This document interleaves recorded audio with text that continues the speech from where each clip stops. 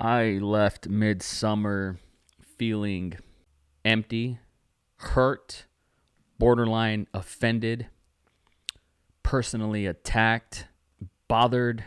This film did something to me in a way that your traditional horror films do not prepare us for. Midsummer is a psychological slow burn written and directed by Ari Aster, who's probably most famously known for his debut feature film, Hereditary, which in my house, nobody wants to watch or rewatch, and I can't blame them. This movie, I don't want to necessarily spoil the specifics, but if you're looking for a synopsis, look in the description of this video or podcast, depending on how you're viewing this.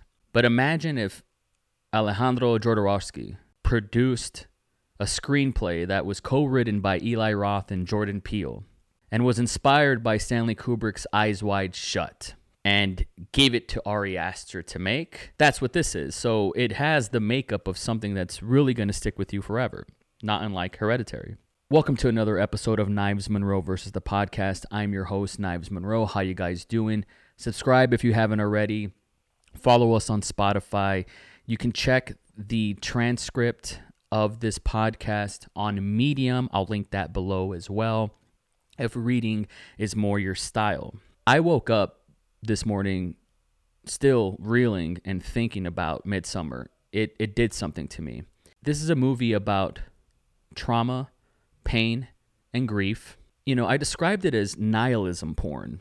It doesn't offer any solutions, but what it does hypothesize is that the human fragility is so malleable that you could put us in an acultural context and we will still find a way to grieve, and it can still be deemed as valid. Ari Aster paints this picture of this culture that I presume is fictional, and you're watching it and you cannot help but feel that this is somehow funny in a way that's silly, like the way we presume Mormonism is silly or Scientology is silly. But truthfully, every culture feels that way about a culture. You can look at Christianity, which is the religion that won, or Judaism. You could nitpick it and you could say, this part doesn't really ring true, or this tradition is barbaric. Almost all cultures exhibit traditions that don't hold up anymore in the 21st century.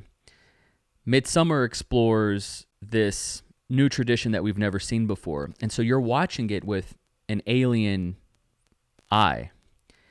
And so you are provoked to judge it. And I think this is a testament to Ari Aster's hand in the writing. And he wants to provoke you.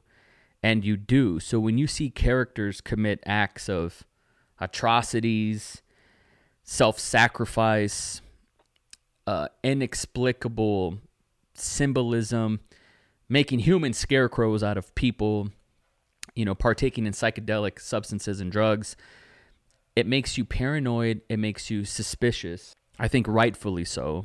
But you, if you're thoughtful, cannot help but look inward and say, well, how would I grieve? How would I process this? I've never known anybody that has committed suicide in my circle. And thank God, knock on wood, nobody close to me has perished in a tragic, untimely way. Not a parent, not a spouse, thank God, not a child, not even a friend. And I think I'm very lucky in this regard, but I also know that that's not going to last forever. And our lead protagonist, played iconically by Florence Pugh, which 2019 was the year of Florence Pugh. Let's all agree with that. I don't think I'm giving anything away when I say she does not smile for this entire picture until she does. Ari Aster played with this theme and he dabbled with it in Hereditary. This idea of being inoculated by a culture when you're cut away and segregated from mainstream society. And you can gaslight and brainwash anybody to believe in anything and to cope any way. What is a healthy way to grieve?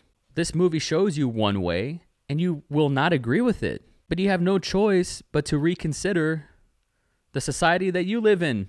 And it's kind of hard to agree with the way we were brought up. There's a way that the elderly graduate onto the next plane of existence in this movie. When they reach a certain age, the tender age of 72, they're done. And there's a line that somebody says in the movie where what we do in Western civilization is put our elderly in a home. How is that not barbaric or weird? And that's an interesting point to ponder over. This was not a movie that I can find myself going back to. This was not a pleasurable experience, but I'm very grateful that I was able to watch it. One of the most inspired ideas that Ari Aster is able to execute with this movie is something I'd never seen before. It's also something I never would have even thought of, and that's the setting in which it's never nighttime. I mean, maybe it is for a half an hour or a couple hours in the day, but by and large, 98% of this movie takes place in the daylight. When we watch horror films, a traditional horror film, like take your average, I don't know, The Conjuring or The Grudge, which just came out, the way they're going to get you is in the shadows. There are no shadows in this movie. There's nothing to hide behind. Everything is exposed and out in the open. But you are separated from your civilization. And so this indoctrination, this inoculation, this way of being stuck in this vacuum, in this fishbowl, on this island, so to speak, in broad daylight, there's no Wi-Fi, there's no internet, there's no calling home. You can't even drive to the nearest airport. That's a truly horrifying feeling. It reminded me of Jordan Peele's Get Out in terms of you want our protagonist to get out of this situation, but there's no place for them to go. I love how you're asking yourself in this claustrophobia, what would I do? And what's sad is there's really nothing that you could do, especially post-trauma that takes place to our protagonist. A deafening, inexplicable hardship that would personally take me out of this living equation. Our lead, Florence Pugh, just chooses life.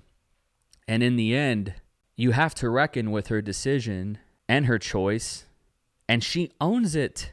Boy, is it a mind fuck. And I have to say, this is one of those movies that I put along with Requiem for a Dream, The Passion of the Christ, Salò, Irreversible, as a movie that I cannot go back to. But it is a movie that I must recommend.